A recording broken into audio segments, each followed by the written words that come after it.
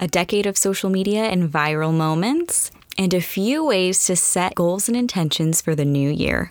Welcome to Working Girl Talk.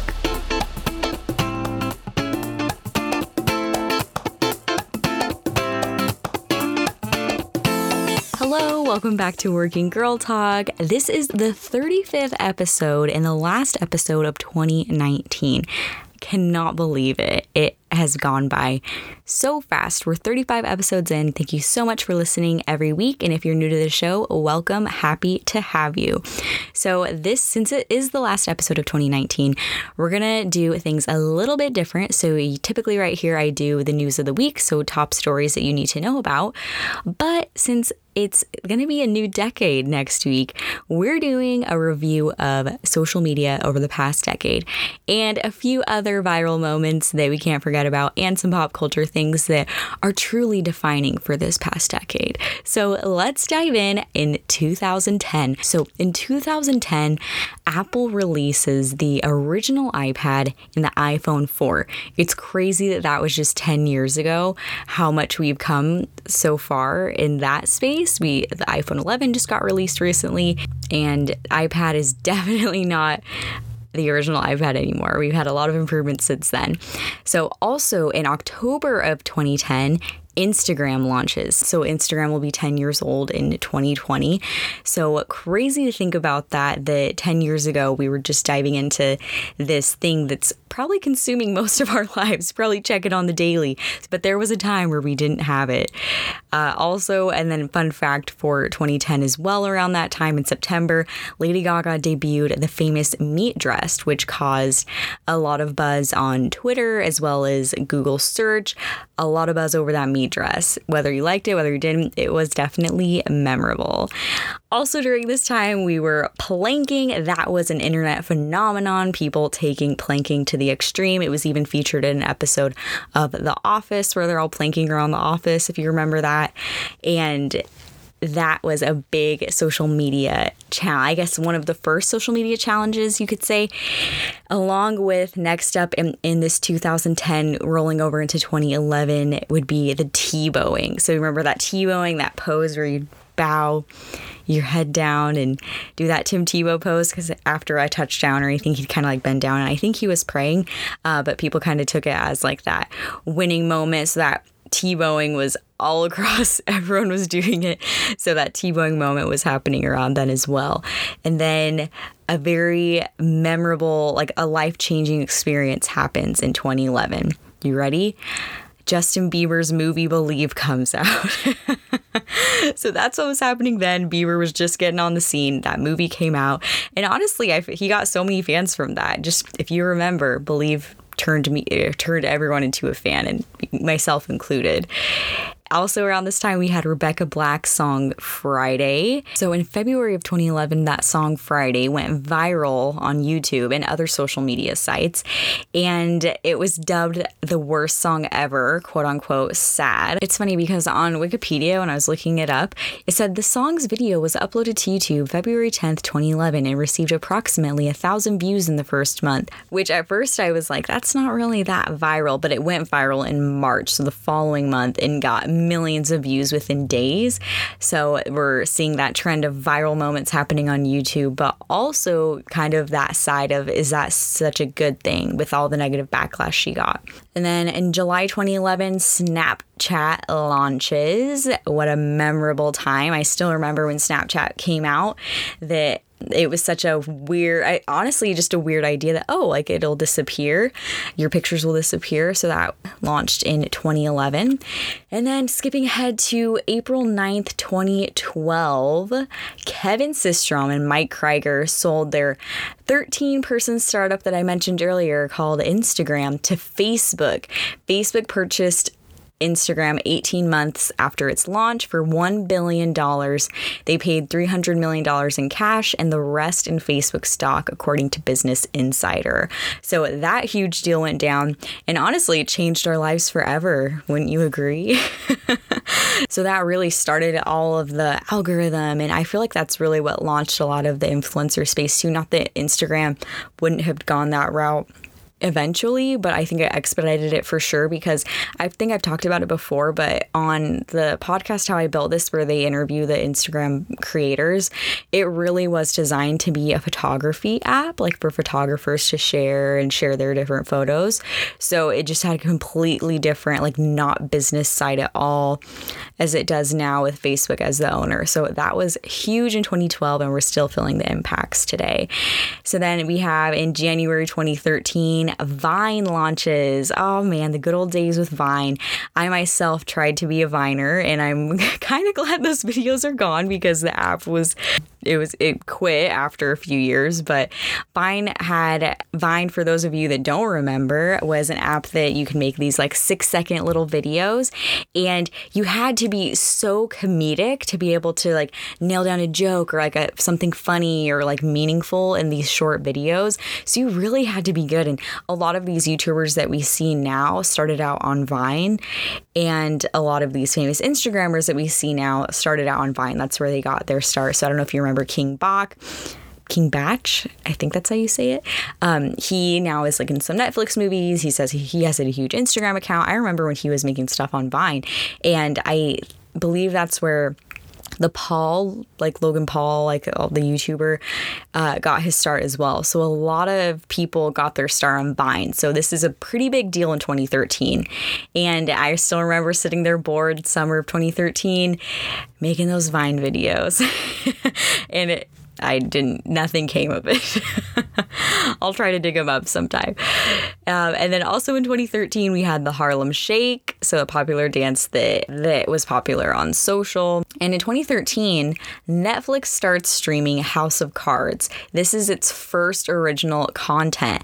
Also this year, Profiles launched. So that's when we all started mooching off our parents or whoever had the Netflix account. Profiles launched in 2013, so that's where the mooching began.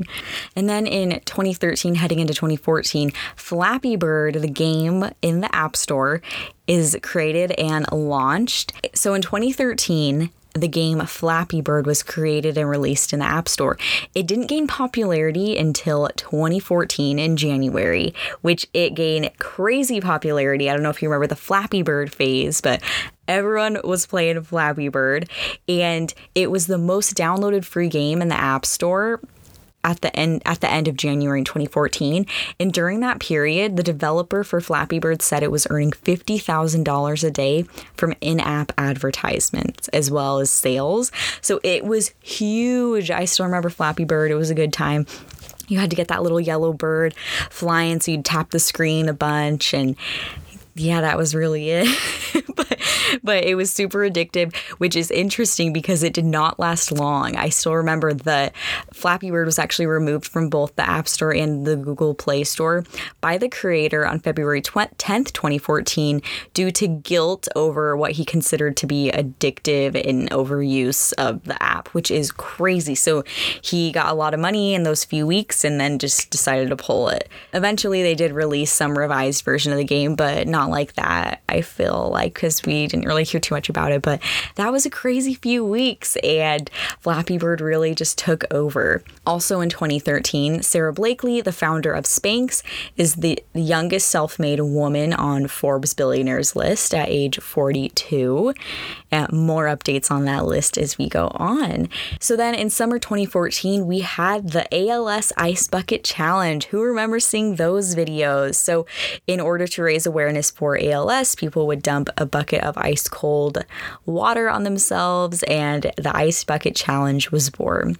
Also, that year in April, Musical.ly was launched. So that kind of took over everyone's lives as well, more for a younger generation. I personally never used that, and people I know didn't, but younger people did. So that's like where you sing along to music and it recorded you. It sounds crazy as I'm describing all of these crazy apps, but that's That's us. In November 2014, so as the year is winding down, we had the new term, which we had never heard before, would break the internet due to Kim Kardashian's cover on Paper Magazine, where it's her backside and there's like the champagne bottle and it's like Kim Kardashian break the internet issue.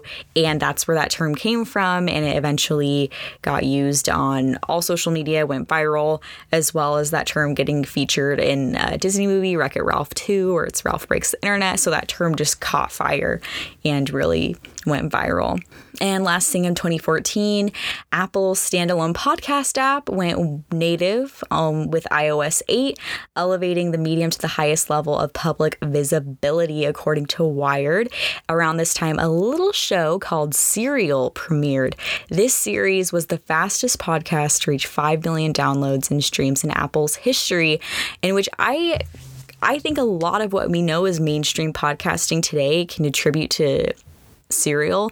For me, that was like the first time I heard about podcasting, and like people were talking about it and like almost like a TV show, like, oh, did you hear that? What do you think of this? And that I feel like really put podcasting on the map. Obviously, podcasting was around for around 10 years before that, but more, I feel like, in niche groups. But this really put podcasting on the map and I think kind of helped set it off to explode in the last decade. 2015, we had the blue and black dress, or the gold and white dress. I saw the blue and black dress. If you don't know what I'm talking about, just Google blue and black dress, you'll find it. So it was this viral picture of this dress in a department store, and some people can see it as black and blue. Other people saw it as gold and white. So, and I remember it was on the news. It was everywhere, trying to figure out why this was happening and what you could see. So, and a few things have popped up over the years on this same thing, like, oh, do you see this color or that color? But this was the one to start them all. Then we move on to 2016 in the summer, Pokemon Go launches. See, I feel like that was such like a unifying time, because I still remember like everyone like in college, like, oh, we need to go like find Pokemon Go. Like, let's go find Pokemon at the park. And then we went to the park, like this local park in Arizona, and everyone was there. It was crowded because everyone was playing Pokemon Go. Like, it was crazy. So Pokemon Go was it was and still is an augmented reality game, so it encourages players to get up and catch them all out in real life. So it quickly became the top grossing app in the US within 13 hours of its release. Nintendo's market value went up $9 billion within 5 days. Pokemon Go is the biggest mobile game in US history. It beat Candy Crush, Draw Something, and Clash Royale. And at the time, users were spending 45 minutes a day playing Pokemon Go. That game just took over. It was crazy, and also kind of launched this whole virtual reality, augmented reality in the app version, and also made it really mainstream because everyone was playing it. And it really just brought us together, I guess. It brought some controversy as well, with people getting in danger because they're so distracted by their phones. As with anything, bad can come, but that was a really interesting time. Also in July of 2016, Stranger Things premieres on Netflix, which as seasons go on has drawn record numbers for Netflix. And in August 2016, Instagram launches Stories. So it's crazy to imagine a time when Instagram didn't have stories, but in August 2016 that's when we first got them. And I still remember, I was like, when will I ever use this? Like, I'm not going to watch that. But now that's like probably the part of the platform that I like the most. Instagram Stories originally started kind of as an answer to Snapchat, competing there because it is very similar because they disappear within 24 hours. So that was their answer to that. And now we have it, and that's a huge staple of the platform. And going on with this 2016 flashback, TikTok launches in September 2016. And now we know just a few years later that it's one of the fastest growing apps around the world. In its first 3 years after its launch, it has 500 million active users and counting. I'm sure in the 2030 or the 2029 episode of Working Girl Talk, I'll be talking about like, remember when TikTok just launched? And it'll probably be a big staple in our lives by then. Also in October 2016, we had the Mannequin Challenge, mostly done by athletic teams on Instagram. So the mannequin challenge was a viral internet video where people stand frozen like mannequins, and it's kind of like acting out a scene mostly, and the camera moves around them while it plays the song, most often Black Beatles by Ray Shremmerd. And most of this was done by athletic teams, so everyone jumped in on it. A lot of high schools did it. It was awesome, and it was actually pretty fun. So if you forgot what that looked like, type in mannequin challenge videos on YouTube. Go check them out because that was a fun time. Also in 2016, toward the end of 2016 in October, we had Vine shutting its doors. So Vine shut down then. Diving into 2017, Lady Gaga had her Super Bowl halftime show performance, which was awesome, but also the internet part of it was that at the end she jumped off the stage and disappeared, and like it looked like she just jumped off into nothing.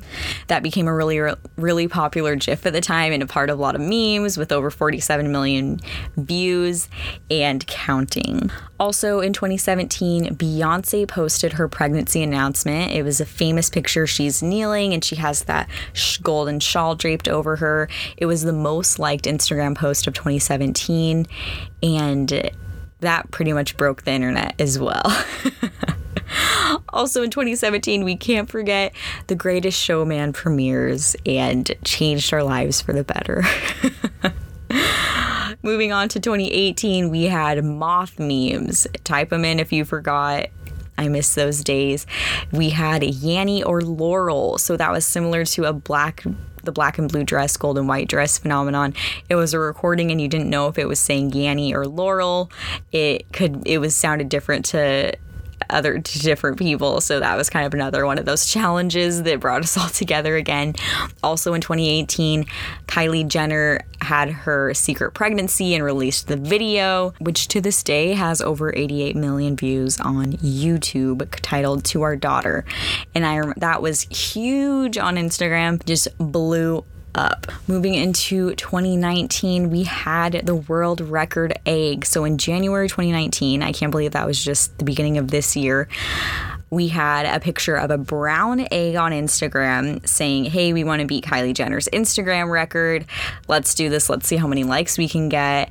And they did it. So the egg is now the most liked picture on Instagram still. Currently, that picture has over 54 million likes. So in under 10 days, it reached 18.4 million likes, and which became the most liked Instagram post of all time. And then it continued to rise over 45 million likes in the next 48 hours. That blew up, and then eventually the egg turned into like a mental health account, kind of like, oh, we all crack under pressure of social media, trying to be for a good cause. Also this year, we had the Forbes cover, the iconic of, I'm talking about Kylie Jenner a lot today, of Kylie Jenner, of being at 21, Kylie Jenner becomes the youngest self-made billionaire ever. So that was big news this year. Also in meme culture, we had Storm Area 51, which I talked about on the podcast a few months ago, around the August-September timeframe, where we had a lot of Area 51 memes, a lot of talk about that. And then coming to now, we're in the middle of Baby Yoda memes. We're in the middle of a lot of new Instagram filters. A lot of these startups are going public on the stock market. So if you've been listening to Working Girl Talk recently, you're all in the know about what's going on right now. So that's a fun little review. We've had a lot of fun stuff happen in the viral space and the social space. There's so much more of this, but I could go on forever. So that is a little bit of the social media review of the past decade. Hope you enjoyed thinking back on some of these fun moments. So now diving into our Working Girl topic of the week, I want to talk about goal and intention setting, especially as this new year's around the corner, to really start off the new year right. Some people love New Year's resolutions. A lot of people don't, though, and I hear a lot of negative feedback about it. Like, oh, if you want to do something, you would just do it now or do it. Yes, that's true, but I think a new year is a great time to reflect on your accomplishments of the past year and plan ahead. If you don't have a plan, the likelihood of you getting something done is very low, especially as we head into this new decade too. It's a great time to set some goals and start planning. And as we just heard, a lot can happen in 10 years. So let's get to planning. And I know I don't want to stress anyone out, because I know goal setting, intentions, that can be really overwhelming for people, but I've broken it down a few different ways to hopefully help you ease into goal planning and intention setting a lot easier as we head into the new year. So let's go over step by step. First off, as we head into this week of going into a new year, new decade, write down your accomplishments from the last year. It's important to be grateful and enjoy how far you've come. We get very much in the mindset of go, next goal. Oh, I'm just going to start writing down my goals for the next year and not even in processing, wait, what has happened this year? So write down all your accomplishments this past year, big or small, and really just have that gratitude. As we talked about 2 episodes ago, that gratitude is super important for your mental well-being and also for your interactions with other people. So it's great to enjoy the moment, reflect on the positive things that you've gotten done this year, because you have, even though maybe that you didn't feel like you did a lot this year, you did. So reflect on that and enjoy it and be grateful. Once you've gotten that done, pick a word for the year. I got this idea from 2 of my friends, Erin Kong and Danielle Gannon, who both pick words of the year. And I really loved that idea. So when you list out everything you need to get done, it can be a little overwhelming and you may just forget about certain things. That's life. So if you pick a strong word of the year as like your theme for the year, then you have all your goals, your intentions, everything to set back to that. And honestly, even this, once you do that, you could even stop there. If you didn't want to get too nitty gritty, you could just set, this is my word for the year, and leave it at that. I'm going to keep going and dial down each more. But if going more than that overwhelms you, just stick with that. So an example would be, my word for the year is action. So that's really going to be my mantra. I'm always going to take action. Maybe I've been feeling like I've been lazy or maybe not as motivated. That's going to be my word of the year. So something like that. Or my word of the year is going to be brilliant. I'm going to work on self-improvement, on education, things like that to really feel brilliant. A word like that that's strong and powerful, that means something to you, and something that's kind of like your theme for the year. So think about that for a bit.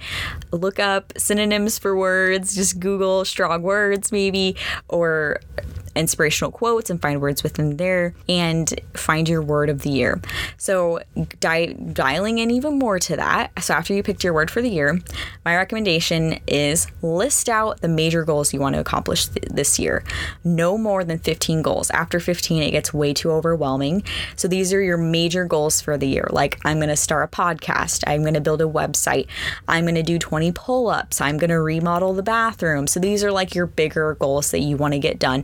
Still tactical, like, oh, this is like an actual thing, not just be a nice person. No, it's write in my gratitude journal.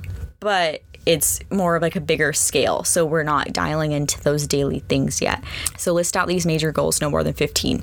Also, you could pick your word, do these 15 and let it be there and just know you need to get those done. But I'm going to take it a step further. Dial it down even more with monthly benchmarks to accomplish these goals. So I would say around 3 to 6 intentions per month. So if one of my goals is to build a website this year in 2020, my first intention, one of my intentions in January is going to be buy a domain name. That's it. So this is important because if you want to build a website, in this example we're using, there's a lot of stuff that goes into that. And if it's just general, like I'm going to build a website, there's so much that goes into that. You won't even do anything because it's just too much. Like, oh, where do I even begin? So you need to break your bigger goals down, break them up into small, actionable things you can actually get done. So then once you do look at the year as a big picture, you did build a website, but you did little things to get you there along the way.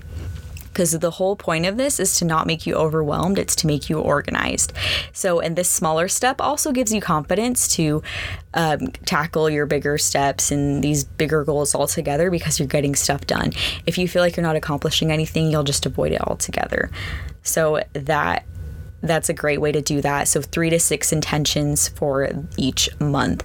And then at the end of the month, review your list.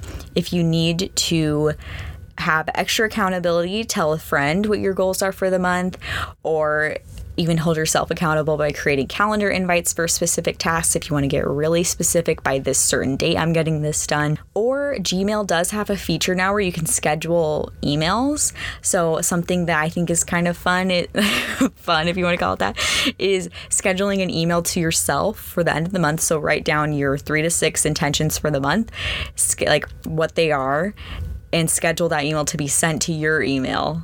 So just email yourself, schedule that for the end of the month. So then you get that reminder like, oh yeah, did I do these things? So you kind of can look and review where you're at, what you've done, if you need to have those carry over to the next month, or if you can set new intentions for the following month. And also, while you're setting goals, don't forget the classic goal setting methodology, SMART goals. They're a little overused now, but their principle is so true and so helpful. So SMART goals are specific, measurable, attainable, realistic, and timely. Like I said earlier, if I just say build an online presence or like become an Instagram influencer, how do you even do that? No, it needs to be specific. So I'm going to build an Instagram account. Measurable, I'm going to get this many followers by this date. Attainable, what's actually realistic? How many followers or what can my engagement be? How do I do that? And then timely. So having limits for yourself. By this date, I will have bought my domain name and download and integrated Google Analytics. So stuff like that you can actually check off items. I like to think of things as checklists. Like if I can't write it down as an item to be checked off, then it's not going to serve me at all. So think of it as a checklist, make sure they're SMART goals, and dial it down as much as you want. So you can keep it to just that intention for the year. We can do those specific 15 goals for the year, break it down by quarter, break it down by month. You can even break it down by specific dates of the Google Calendar. So it's up to you. But listing your goals is a great exercise, no matter how intent you want to be with goal setting, like an exercise like this. It's just a good way to get the mind flowing and to embrace your gratitude and confidence. So for my Friday favorite this week, I'm going to leave you with some inspiring quotes as we head into the new year. So this is coming from the Pinterest vault. So here we go. Each day you must choose the pain of discipline or the pain of regret. A small start is still a start. That was a Working Girl Talk graphic.